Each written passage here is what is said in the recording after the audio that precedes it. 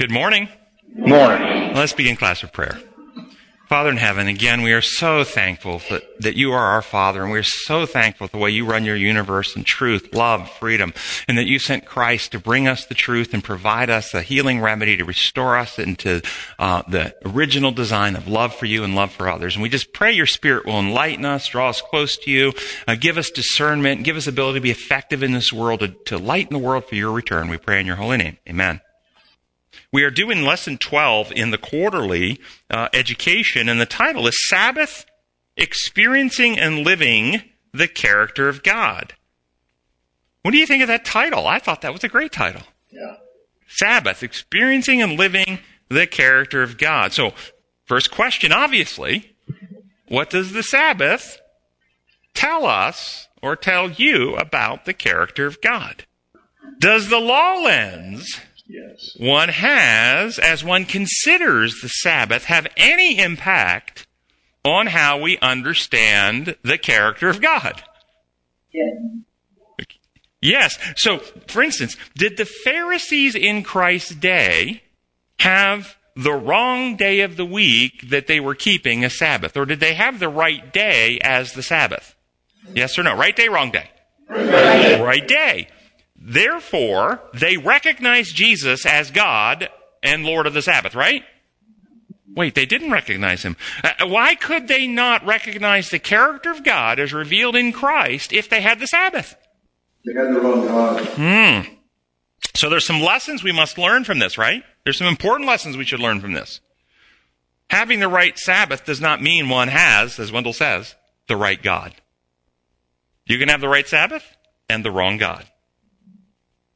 And that's what they had. The right Sabbath, the wrong God.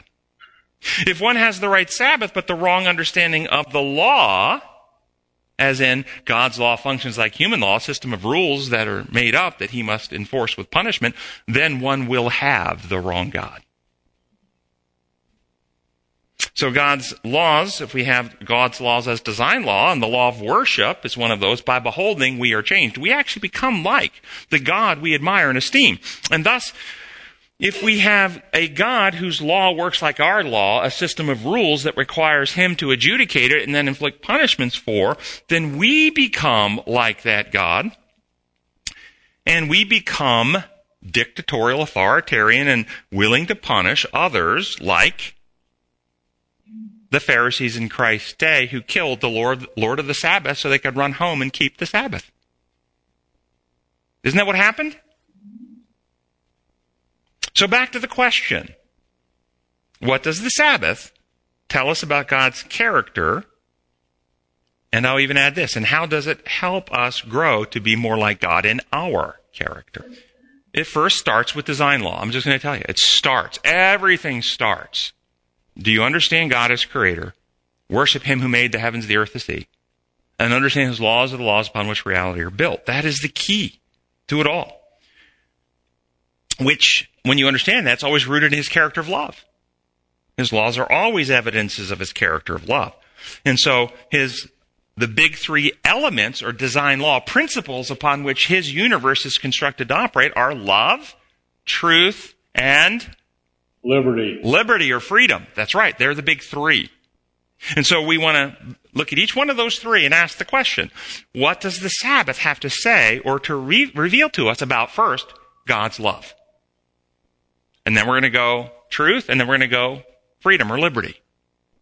So what is the Sabbath? Well, first off, the Sabbath is a gift.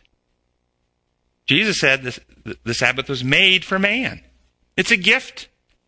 And we give gifts to people we love. So the fact that it is a gift from God to us is an evidence of God's love for us. But you have to ask, what kind of gift is this?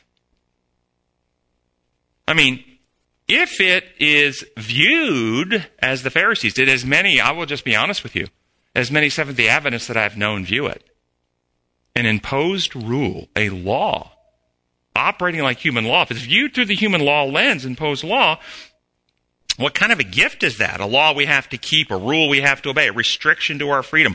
One day out of every 7 when you can't do this and you can't do that. But hey, it's a gift. Think about giving a gift like that to somebody for Christmas. Every 7 days, you're required to come visit me for the rest of your life. It's a gift to you. On penalty of death. On the penalty of death. On the penalty of death. Because I love you.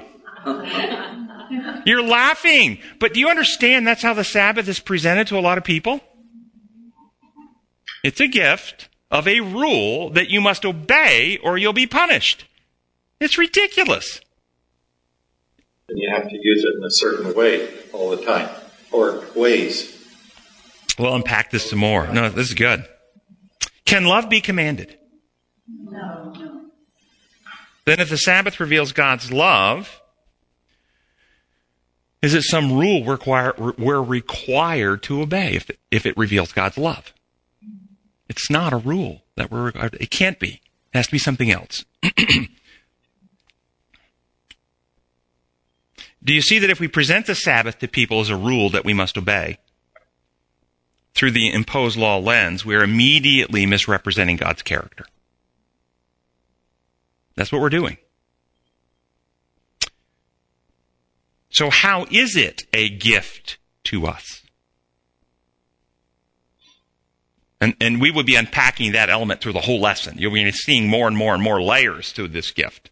But any thoughts as an opening salvo on how it's a gift to us? Understand the Sabbath is in some way, some aspect of reality that the Creator built into time itself, into our experience, our existence, that is intended to benefit us in some way. Put that out there. The Creator built reality, He built space, He built time, and He built the Sabbath as a gift to us. It's constructed into reality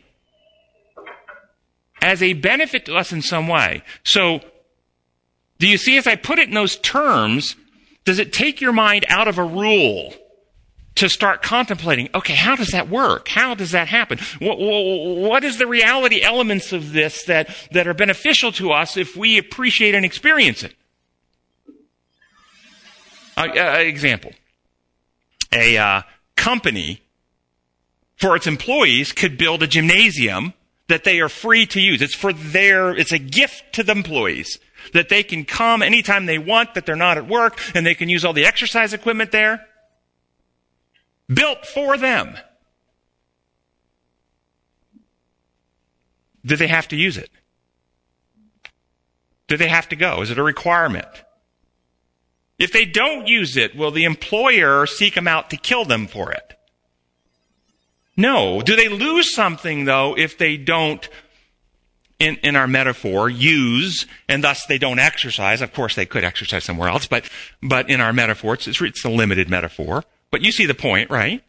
They lose something.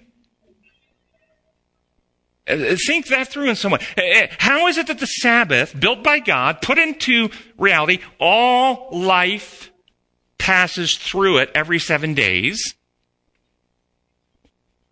And it's a gift to bless us in some way. Keep that in mind as we go through.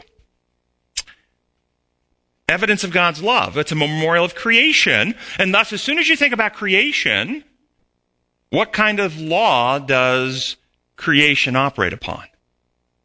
A system of rules or design law? Laws of health, laws of physics. It's design law. So immediately as a memorial of creation, it takes you back to the Creator and His design laws, which are always evidences of love and other-centeredness, and we see all those circles of giving that all life is built upon in every aspect of nature.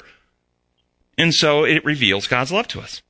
It's a memorial to that. It's a memorial of Christ's sacrifice on the cross to us as He accomplished His mission and then rested over the Sabbath hours. We reflect on not just how nature itself is built to operate on love, but God Himself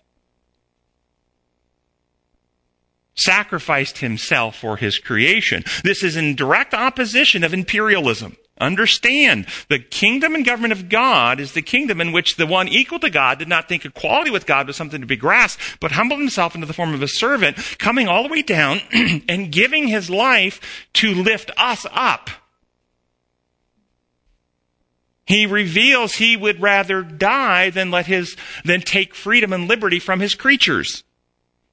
Love sacrifices self. So that isn't just built in as a structure for life. It is in the character and individuality of God himself. He is love, revealed.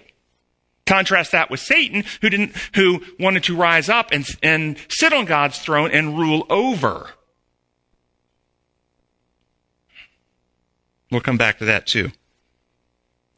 But then maybe this is where I got to that metaphor of the gymnasium. It is a tool. The Sabbath is a tool, an aid, a resource, a time for us set apart to exercise our power of choice and trust God every 7 days. To reflect and choose to consider the evidence of what this existence of the Sabbath represents. If God is like Satan says, is there a Sabbath? And so forth. The evidence, it's exercise, contemplate, apply, trust for the healing of our character. We'll unpack that as we go through. So, lots of evidences of God's love. What about Sabbath as an evidence of truth? I've already mentioned some of these in the evidence of love because you can't really, God is love and truth, and the truth of his character of love is also truth, and his love is so they are intermingled here, so this may sound somewhat repetitious, but it's a memorial again of creation. It reminds us the truth of the Creator and his laws. That's its truth. It's also evidence of love, but it's also evidence of truth. But in the context of when was the Sabbath made or created? What was happening in the universe? There was a war over who was the best arm wrestler. In other words, it wasn't a might and power war. Satan didn't declare he's more powerful than the Creator. Never will you find an allegation for Satan, I have more physical might and power than God. Do you think he ever made that claim? That was never the claim. What was the claim? God has physical might and power, and He's not trustworthy. Unfit, untrustworthy. You can't trust him with it. He'll abuse you with it. That was the claim. And so, what do we learn about God's use of power? Creation week of earth. Day 1, let there be light. Day 2, firmament. Day 3, land.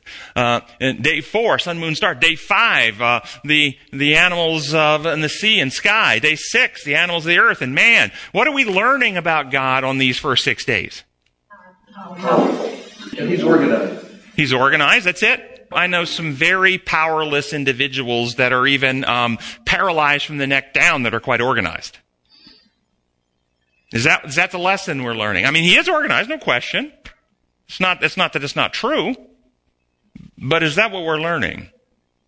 He's organized. We certainly are seeing a planet that is teeming with his principles of love. The whole ecosystem, we're learning something about that too.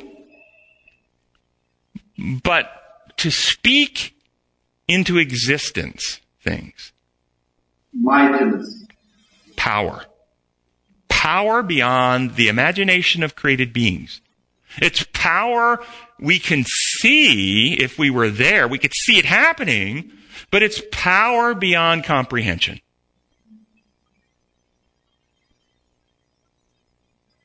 Power beyond thundering at Sinai. You understand, speaking reality, planets into existence is power beyond just making a mountain shake. Right? And at Sinai, what did the people do? They trembled in terror. Satan is alleging you can't trust God. God speaks a new solar system and a new planet, a new life into existence. This is a power unbelievable. Beyond comprehension of angels. Angels can't really process this. They can't do that. Can angels speak things into existence? No. And so, you could see the liar afoot guys, I told you. He's powerful. He's trying to intimidate you. He's trying to frighten you. Now, what happens if you become afraid of God? Do you love more or do you love less? Less. And so God says, universe, you've heard the allegations of the liar. You've seen evidence put out here this week. Now, universe, notice what God did. I rest my case.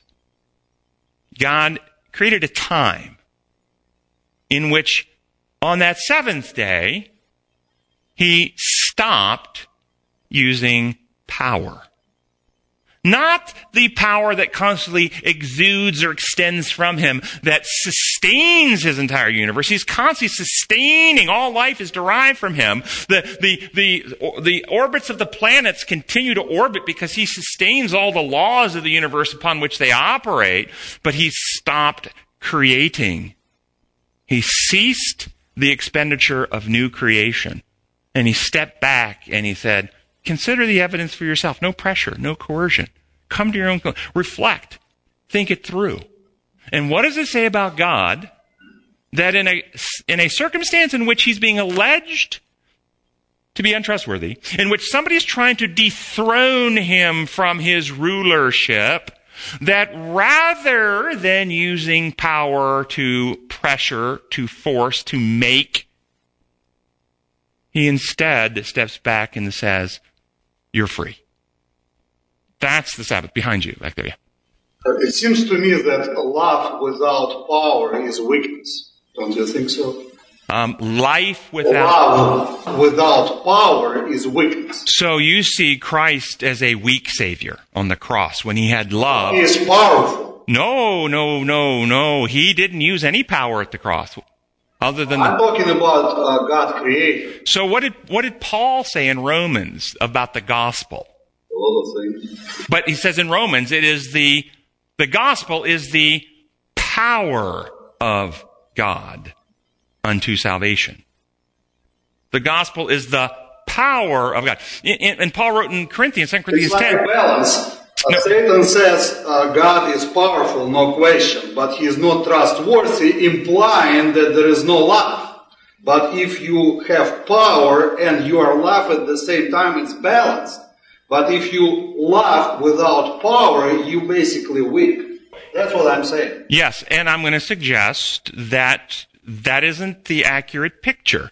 In 2 Corinthians 10, 3-5, Paul says, for though we live in the world, we don't wage war as the world does.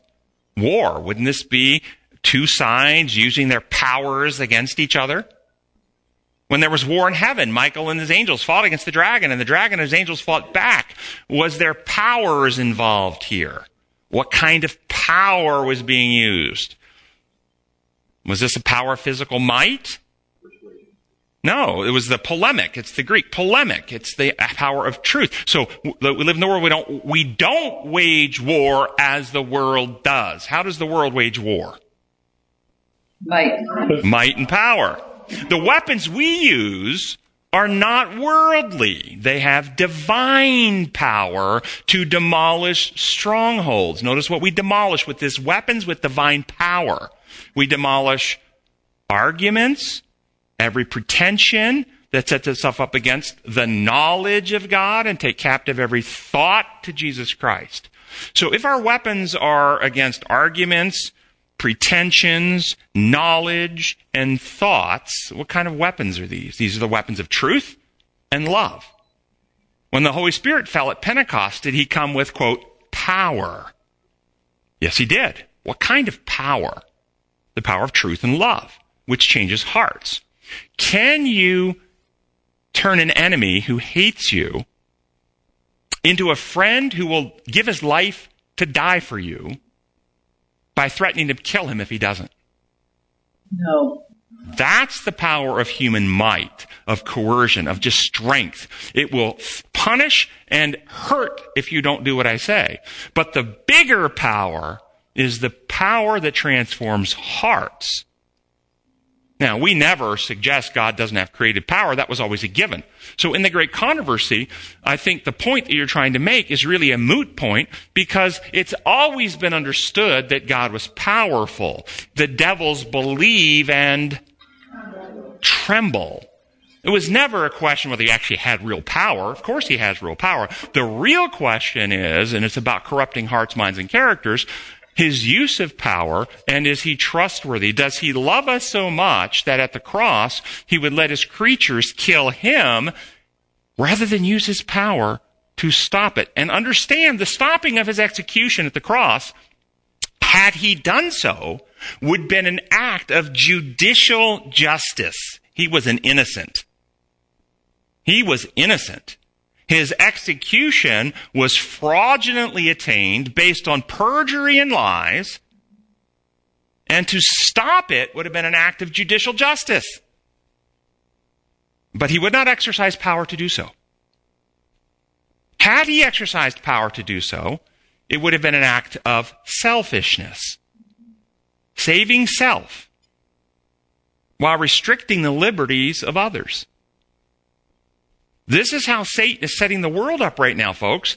Understand what's happening in this world right now is Satan is doing all types of fraudulent activity through his human agencies, just like to Christ. All that fraudulent stuff was being driven by Satan through human agencies to bring an unjust outcome, to incite a sense of outrage, to get the righteous to choose his methods. That's what's happening in the world right now, in this country right now. We see all kinds of fraudulent activity going on. And the real temptation, Satan doesn't care whether a Democrat or Republican wins the White House. He does not care. He does care whether he can infect the hearts of the righteous with his methods. That's what he cares about. See it for what it is. And one of the temptations that's going on in this nation right now is to incite Christians with a sense of outrage so that they will either rise up and use his methods of hostility and aggression and violence, or believe the only way they can win in the future is by practicing Satan's methods of fraud and deceit. Either way, they corrupt their character. That's the goal here. Rather than trusting God, as Shadrach, Meshach, Abednego did, with outcomes that seem impossible to the human mind. So we continue to present truth and love. We continue to present our nation and circumstances to God and ask him to intervene like Daniel did, with his agencies influencing the thought leaders and decision makers to tilt things in the direction that ultimately bring the outcome of Jesus coming back. Kind of got off there when you brought me onto the power question, because I was really talking about Sabbath, but I appreciate that. I think it was a really good question. I think I explained my point weakly. Basically what I was saying is, if you're not questioning the power of God, you're questioning his love. If you're not questioning his love, you're questioning his power. I don't agree with that at all. If you're not questioning both, you're done as a Satan. I just disagree with that.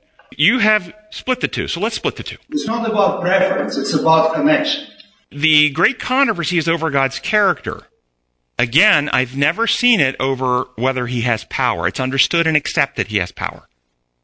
It's only his use of power that's in question, not whether he has it. People who reject Sabbath as a Saturday, they question the power of God. I've never seen that question. Behind this rejection. Okay, explain to me how the Sabbath issue is questioning his power. I'm not seeing that. Because Sabbath as a Saturday is a proof that God is a creator of universe.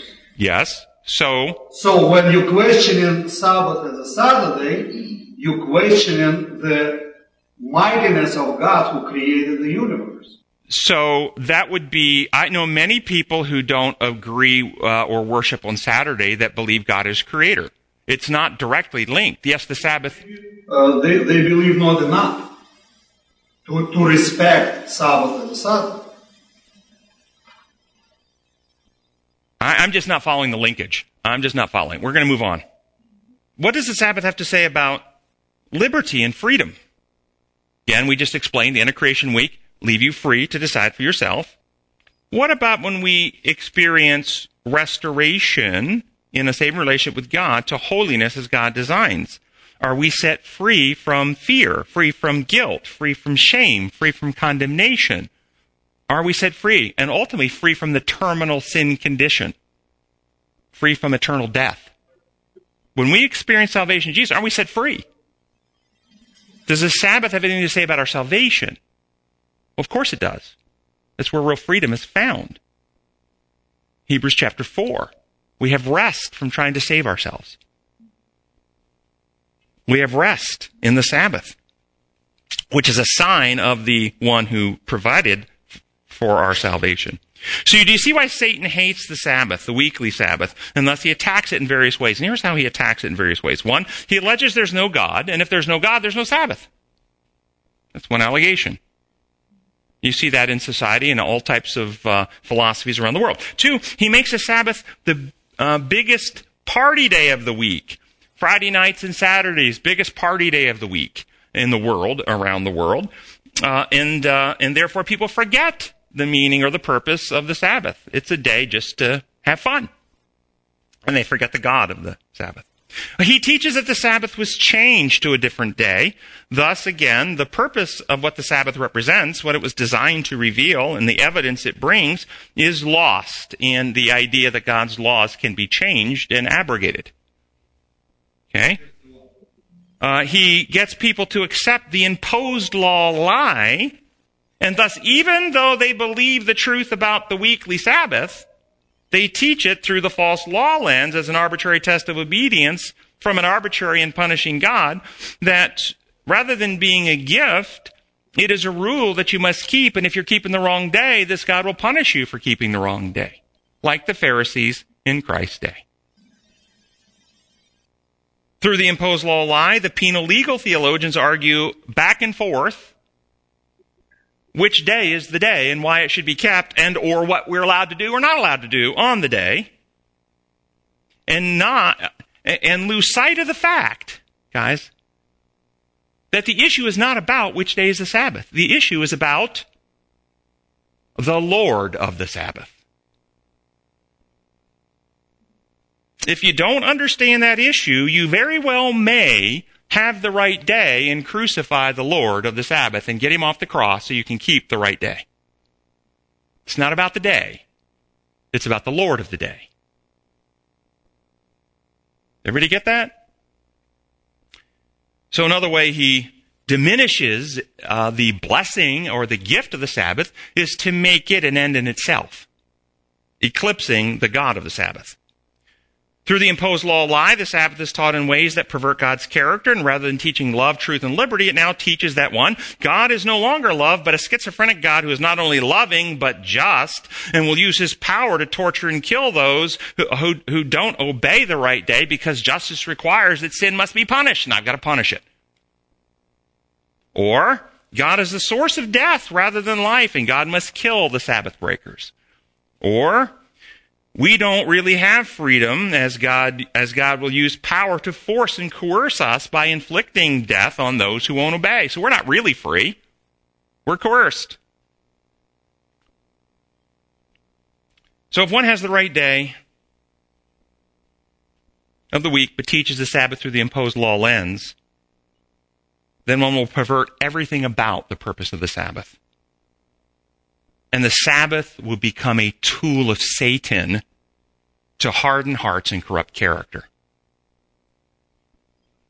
Do you find that a tough pill to swallow? You can have the right day presented in a way that you're actually doing Satan's work with a gift that God gave us.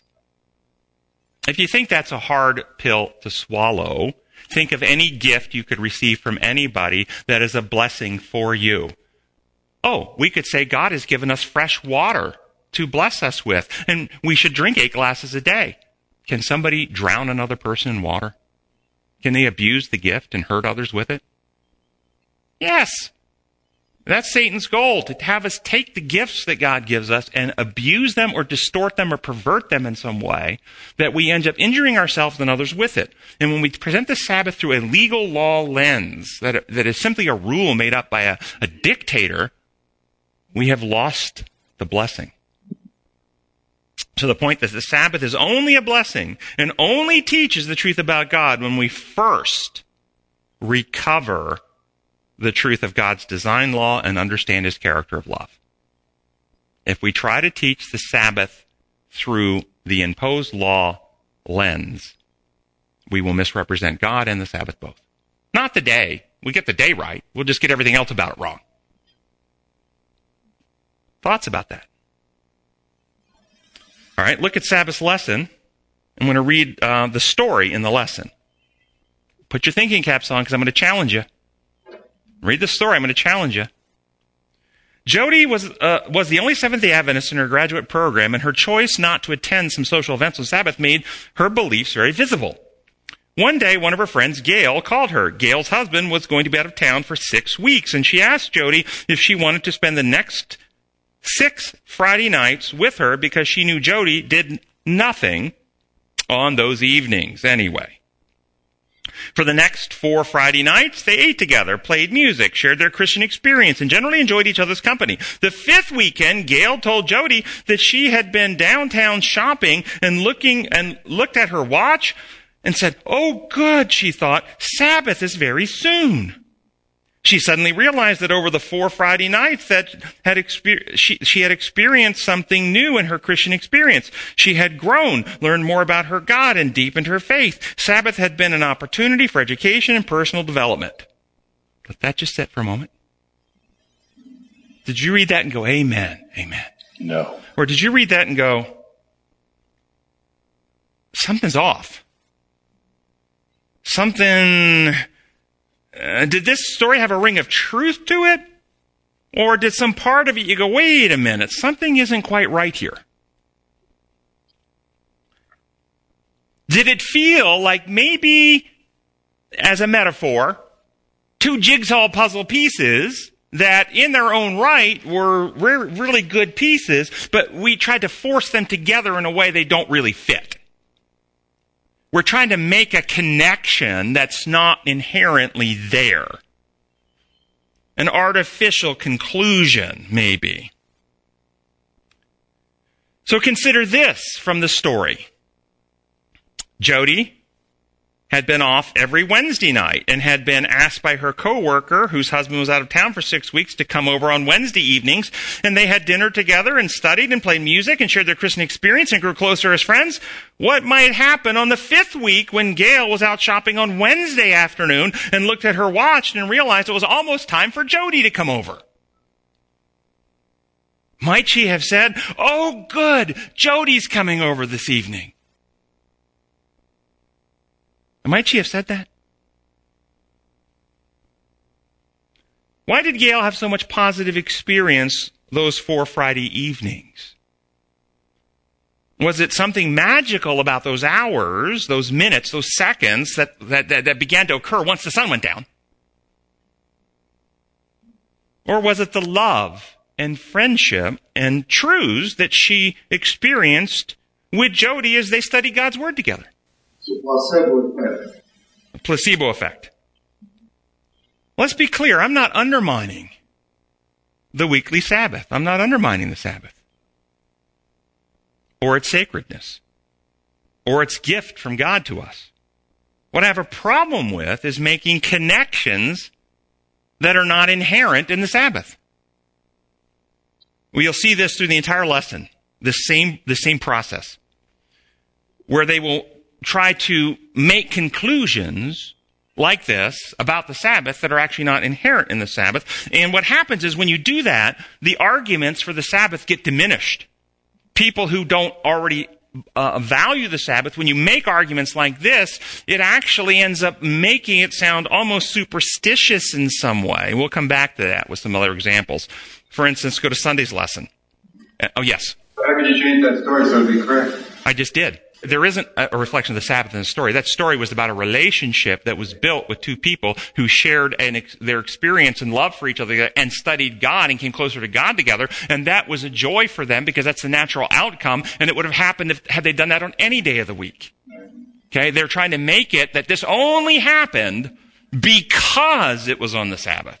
No, that's not true. You just need another story, then. Yes, there are many wonderful things about the Sabbath, but that story doesn't really apply to the Sabbath. The blessings that she was receiving, the joy she was getting was out of, you understand that we get joy when we come into love friendship with people. And we share with people. And we have time when people care about us. And then we grow. And the epiphanies in God's Word that they were studying together were growing in her. It was great that it was on the Sabbath. That's beautiful. But it wasn't because it was on the Sabbath. It was because of the love and truth that they were growing in. It would have happened on any other day of the week. Okay. Sunday's lesson is entitled, Time to be Astonished. The Sabbath. A time to be astonished.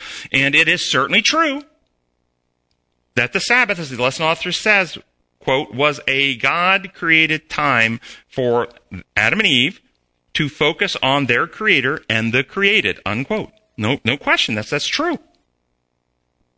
But are humans restricted to focusing on God and creation the other 6 days of the week? It's only during the Sabbath hours that we can focus on God and creation and appreciate our Creator. It's only so the Sabbath is special because it's time to do that, and the other days you're forbidden from doing it or obstructed in some way. Or can you focus on God as your Creator and the beauty of creation and grow closer to both all 7 days of the week? Again, this argument I don't find valuable. Even though it's true, it was made for this, it's not exclusive. It's not inherent. Another example that you will hear from some, well, it's a day where God spends with us. Like he came and spent Sabbath with them, and so it's holy because God's presence is there with us on Sabbath. If you love the Sabbath and you love the Lord and you open your heart to the Lord, the Holy Spirit absolutely comes and dwells with you, and you'll have a blessed Sabbath. There's nothing wrong with that. But if you read in the account in Genesis, God came and spent time with them in the cool of every day of the week. And if you open your heart to God and reach out to him to spend time with him, I love that song, I come to the garden alone, and you walk in the garden. Does God say, I'm sorry, I'll be with you on Sabbath, you're going to be on your own all week? Or does he spend time with you every day if you're willing to spend time with him? So this idea, these arguments, there's truth that God spends time with us on Sabbath, no question. I'm not saying he doesn't, but it's not what sets the Sabbath apart. Do you see how truths, like God spends time with us on Sabbath, true. Like the Sabbath is time we can use to appreciate our Creator, true. Can you see how these truths, though, can be used to create a false narrative or a false idea? And that's why, then, the Sabbath's holy. No, that's not why it's holy. It's true, it can be used for this, but that's not why it's holy. Have any of you ever had these types of linkages in your head? Taught these things from Bible teachers? Yes, I have too. And some part of me always just takes a while to kind of deprogram ourselves. It almost becomes magical or superstitious. What if we view someone, what view might we have of someone who believes that certain objects are holy? Crucifixes, pictures, images, or maybe a certain set of bricks or stones built in a certain place in the world, and that makes them holy, and therefore only certain people can approach, or they can only approach in certain ways, or if they bow or cover their head. We look at that and go, those people have a lot of insight I don't have. And we go, that's fairly superstitious. Does that cause you to want to study more with them when they present stuff like that? Or does it cause you to think, they're pretty not really understanding reality. I don't think they have much light to share with me. So when we present the Sabbath as similar to these types of holy objects, we don't cause people to go, you've got something I'd like to learn about. We have to have better reasons. Okay, comment. How about argument when God says Sabbath is a sign between me and you? Yeah, that's a good one. And we're going to get there. It's in the notes. Our memory text for today is Mark 2:27 and 28. And I'm going to read it to you from the Remedy. Okay? You can read it follow along in any version you like. But this is from the Remedy. The Sabbath was created as a gift for humanity, to be a blessing for human beings. Human beings were not created as a gift for the Sabbath. Understand this clearly. The Son of Man doesn't serve the Sabbath. It serves him. That's my paraphrase of that verse. Do you think I got it wrong there? Now you should think that through. The Sabbath serves God. Jesus as a human being does not serve the Sabbath. The Sabbath serves him. You weren't made for the Sabbath.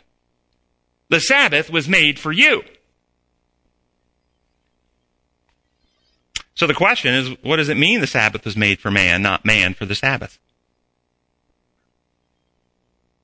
The commandment, remember the Sabbath day to keep it holy. Genesis and Exodus, Genesis, where the Sabbath was made, it was sanctified. It was made holy, created holy, made holy. Remember the Sabbath day to keep it holy.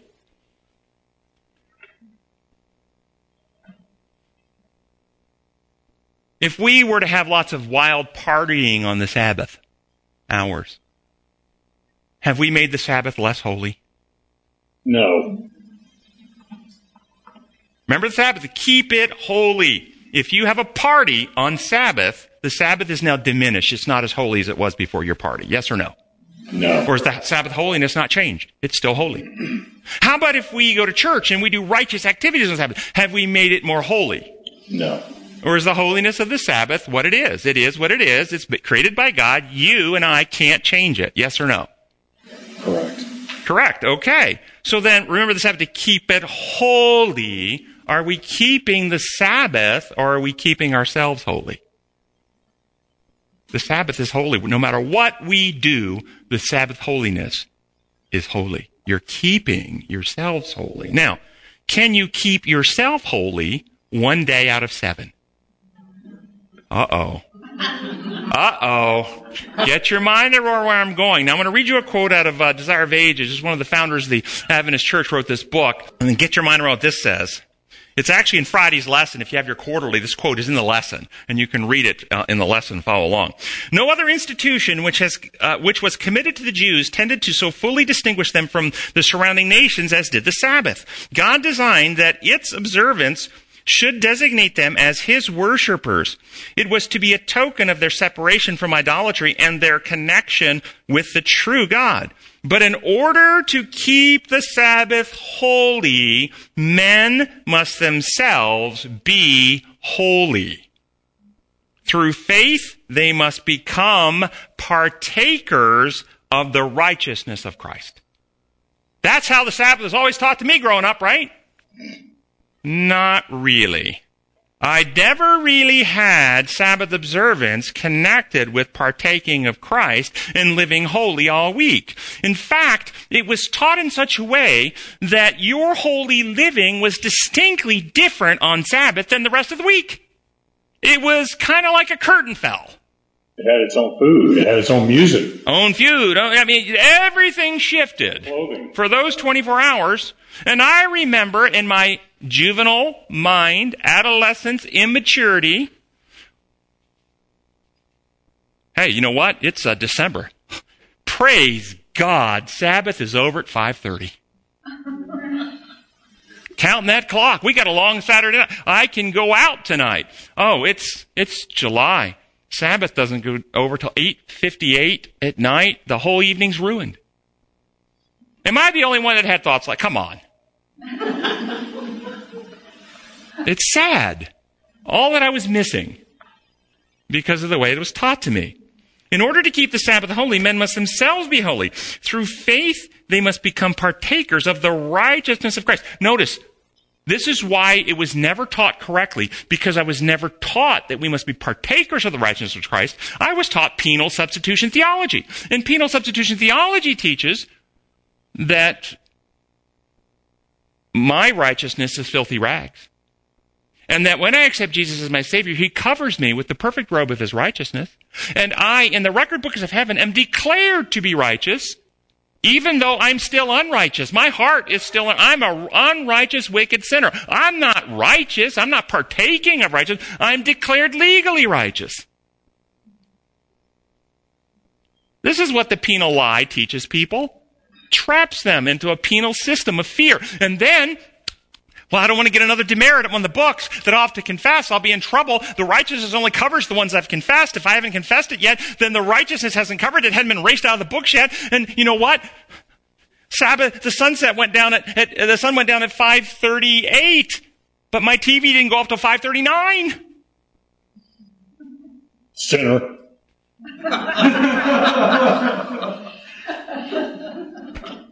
I better confess that. Right. It's on the books. But I was busy, and I didn't even realize it. And my wife turned it off for me. And I never confessed it. It remains on the books against me. It's going to be warm where you're going. I remember George Gray's, so close, so close. Remember, so close, oh, so close. Just that one he forgot. Can those who have a legal religion, who claim the blood as a legal payment, paying for their sins and the covering of the righteousness, yet don't have a renewed heart, haven't partaken of the righteousness, they're not holy in character, can they actually be Sabbath keepers? No, they're like the Pharisees who crucified Christ. They may have the right day, but they're not keeping Sabbath because this is, according to this author, in order to keep the Sabbath holy, men must themselves be holy, which requires partaking in the heart of the righteousness of Christ. The Sabbath is about the Lord of the Sabbath and us resting in Him.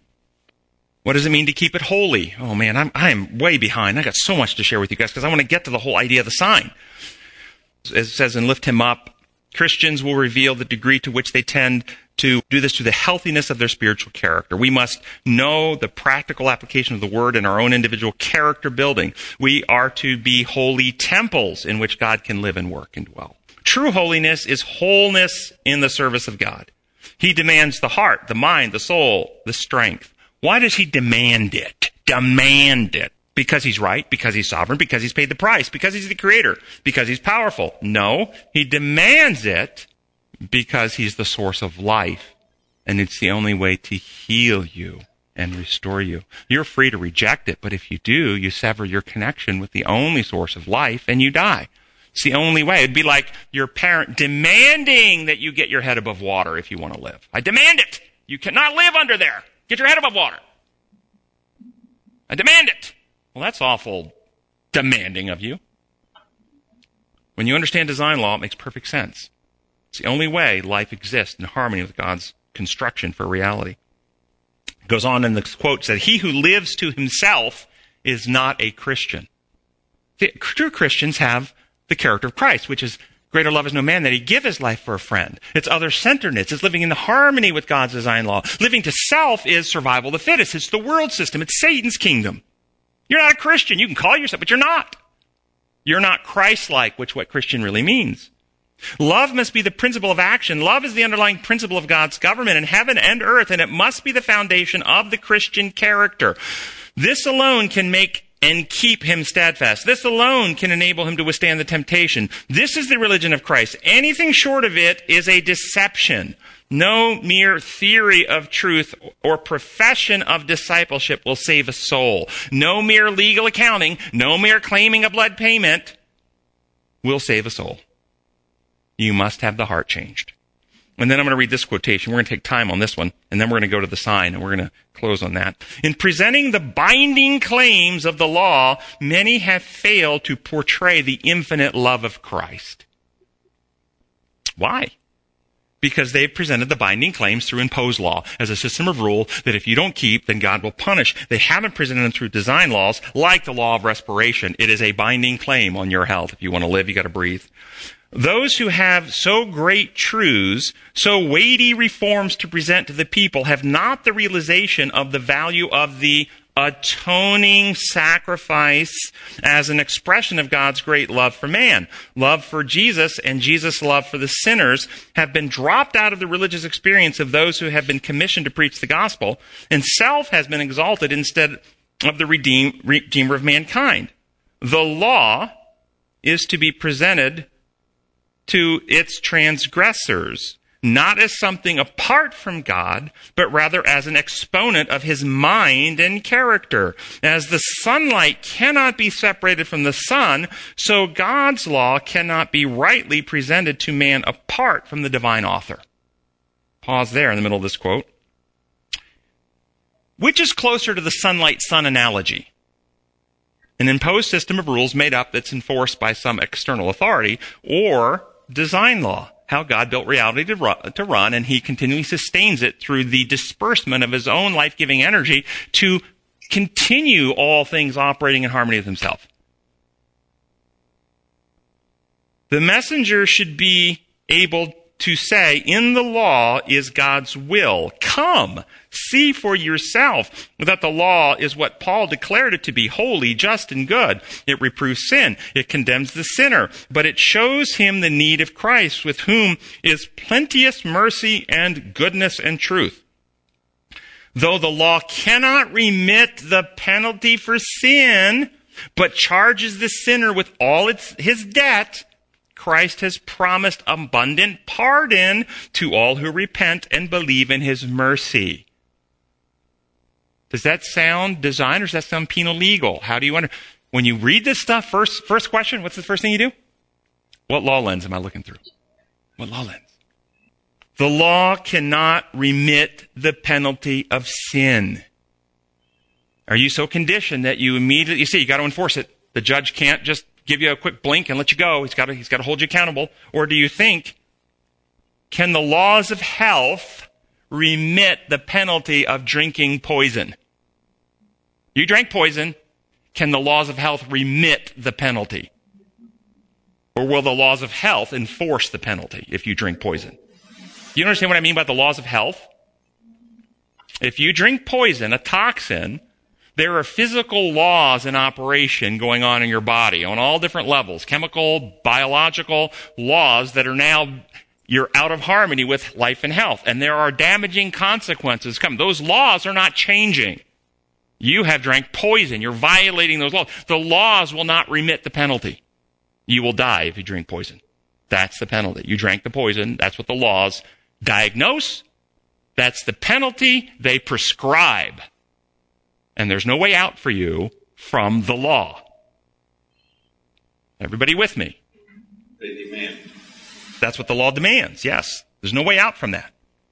The laws of health cannot remit but what can remit the penalty of drinking poison? If you get that before you die. Antidote. An antidote. Remedy. A remedy. A cure. That neutralizes the poison, that restores your body and systems back to design law, to the laws of health, that puts you back in harmony with the laws of health. That can remit the penalty. Thus, the laws don't change. The lawgiver who created the universe and the laws of health, he doesn't change, and he doesn't get appeased, and he doesn't get paid off, and he doesn't get bribed with the blood of an innocent sacrifice. No, what changes is the one who drank poison receives an antidote that restores that person back to harmony with the law. That's where the change happens. That's where we get new hearts and right spirits. We're reborn. The law is written in the heart and mind. The heart of stone is removed and a tender heart is put in. We are regenerated. We have circumcision of the heart by the Spirit. All the metaphors of Scripture have the action happening in the believer. As the law of God is restored in the believer, restoring or resetting us back in harmony with the law. So what does charge the sinner with all his debt mean? It simply means that the law accurately diagnoses you as terminal. You are dead in trespass and sin. You're going to die unless you take the remedy freely offered by Christ. And when you do, you get a new heart and right spirit. Continue on with the quote. The love of God is extended in abundance to the repenting, believing soul. The brand, as in a cattle brand, the brand of sin upon the soul can be effaced, removed, effaced, written over, expunged, only through the blood of the atoning sacrifice. What does it mean? That's a brand. What is a brand? It's a mark, a scar. Getting into marks and signs here soon, okay?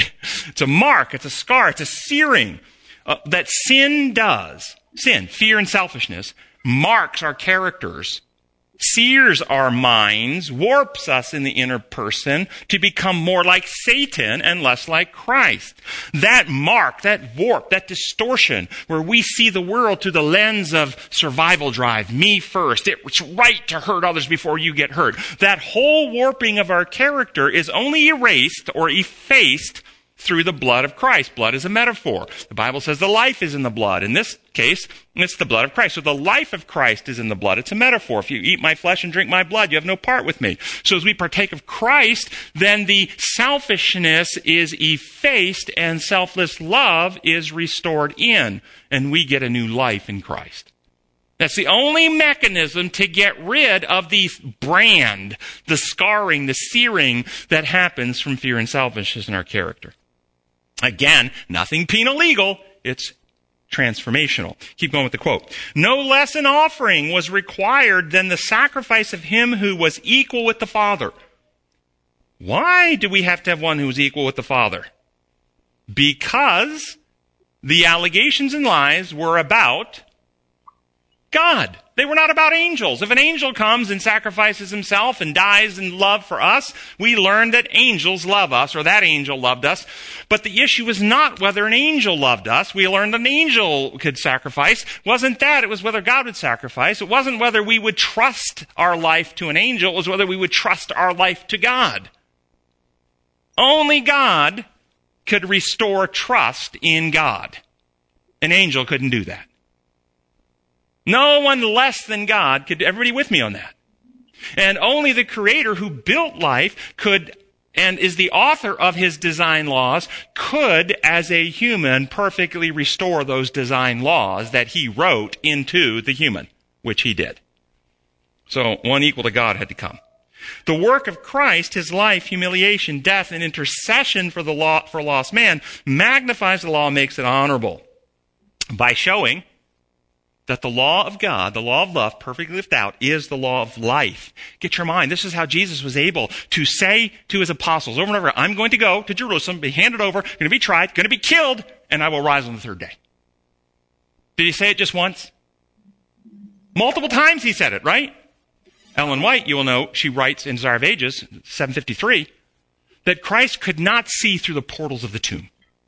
If you believe her words, how is it that Christ was constantly able to tell his apostles what was going to happen? So what she is saying, and this is where people get confused, because they read the Bible, well, you can't trust Ellen White, because clearly he could, because he told them over and over again he was going to rise again, and she says he couldn't see through the portals of the tomb. No, this is where people confuse issues. Seeing through portals of the tomb means having a prophetic vision, being shown the future, like Daniel was shown the future of nations. Prophecy, seeing through the lens of God who lives outside of time. Christ was not given a prophetic view as a human being on earth. He didn't see through divine intervention the future. What he saw and knew was God's design laws. And because he knew God's design laws, and he knew his mission, and he knew what he was going to achieve, he could predict accurately the outcome. Just as I can predict with great accuracy what will happen when I let go of this.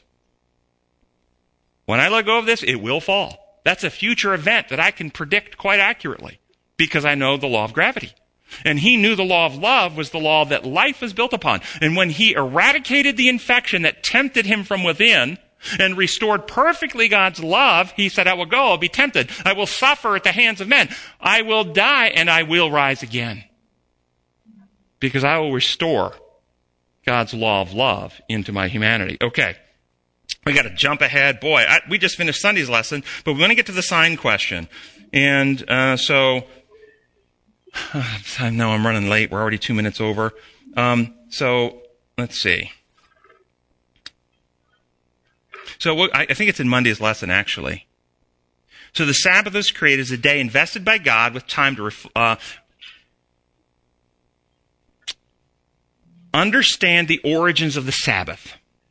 How did it originate? As a day set apart from the other days. Day 1 through 6, work days by God. God creates. God uses power. God expends energy. God creates. Day 7, God rests. So this day is set apart by God in its construction, in its creation, in its design. Okay? It is built differently, and in the context of the Great Controversy, it reveals something. Day 1 through 6, we learn God is powerful.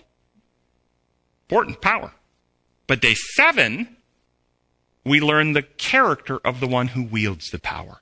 that he is not abusive, he's not coercive, he won't force people to do it his way. He gives truth all week long. He's revealing truth of who he is and how, not just that he's creating, but that he's creating a world teeming with life. As Paul says in 1 Corinthians 4:9, it's a theater, a spectacle to angels, to men, a world in which all the systems operate on his design laws of love, and he shares power, procreative power with the new creation, dominion to govern with the new creation. He is not selfish. He's not hoarding of power. He gives away. We're learning of his character, truth, presented in love, a system's designed to operate on love, and then the Sabbath. He leaves his intelligence free. The day of freedom. Think it through for yourself. Rest my case. No pressure from me. Come to your own conclusion. And every 7 days now, the entire universe, because this earth where Christ came, becomes the center. You understand, after it's all done, God moves his throne here. This earth, with its rotation to that sun and a Sabbath every 7 days for all eternity, will be memorialized. Truth presented in love. So, if God were the kind of person Satan alleges him to be, a coercive abuser of power who forces his way, would there be a Sabbath in existence? No. Its existence is evidence that Satan lied. It's evidence of the character of the one who wields the power, that we can trust him. And it was reaffirmed in many other stories through Scripture, ultimately at the cross, reaffirmed again, over and over and again, invested with more evidence, truth, presented in love, leaving free, never using coercive power. Thus the Sabbath is created as evidence of God's character of love and becomes a sign, a flag, a pennant, a mark of his kingdom that runs on truth, love, and freedom. Sunday became a day of worship in a different way. How did Sunday become a day of worship? And it did, but how? By vote. By vote or legislation. Therefore, Sunday becomes a mark or a sign or a flag of imperialism, human governments, beastly systems, coercion, rules you must keep. And you see in the Dark Ages, that's how the Dark Ages church operated. You obey the Dark Ages church or you will be put to the stake. You will have an inquisition against you, etc., etc., etc. Coercion, power over, versus truth, love, freedom. So the 2 days become 2 marks or signs. We have the U.S. flag right back here. That flag is a sign of the government of the United States. That flag is not the government of the United States. It's a sign. It's all. It's a mark, a symbol. The Sabbath and the Sunday are not the governments. They're simply marks or representations of those governments.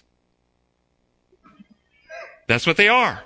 And people can wear that flag, and they have done it in military conflicts while they worked against the country. And people can observe the Sabbath of the Lord of freedom while they practice the methods of coercion.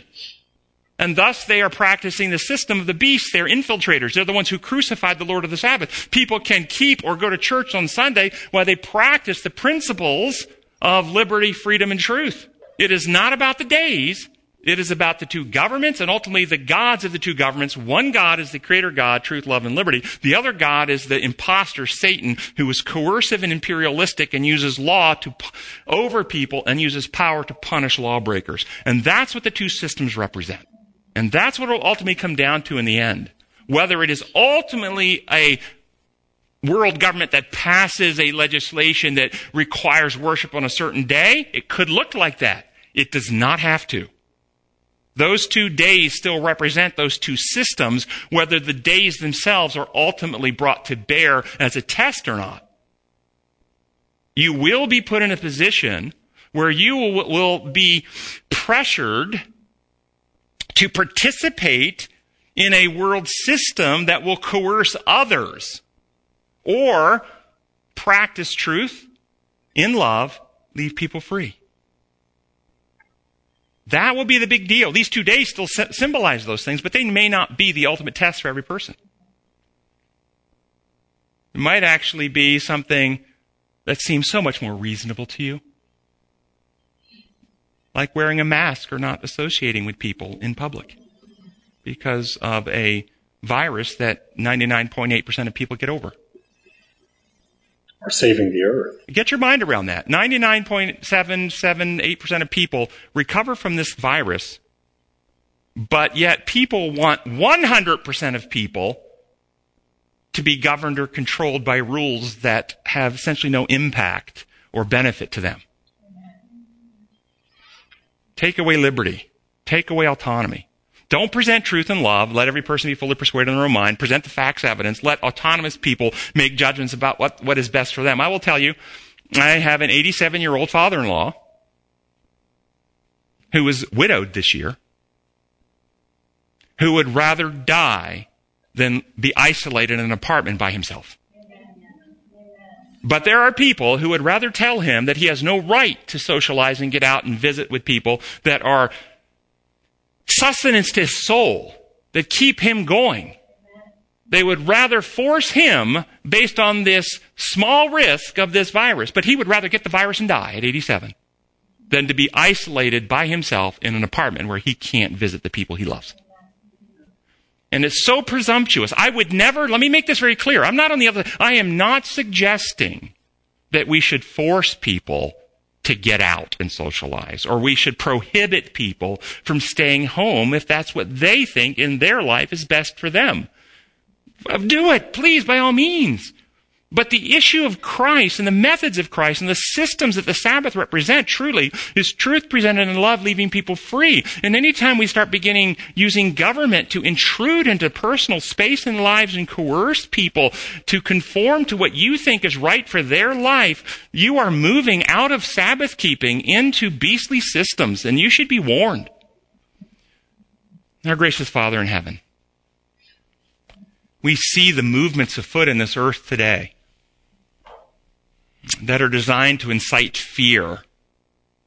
And fear and love are inversely proportional, Lord. We want your truth and we want your love to be dominant in our hearts. We want to be effective agents to take your kingdom and the beauty of what the Sabbath truly represents to this world, to help free hearts and minds from the fear and the control and the manipulation that is so powerful in the world today. That people can find peace in their relationship with you and knowing that your agencies are watching over and they're safe in your hands, regardless of this mortal life, that we have security in eternal life with you.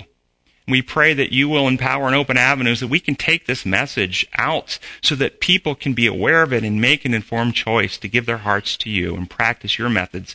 We pray in your holy name. Amen.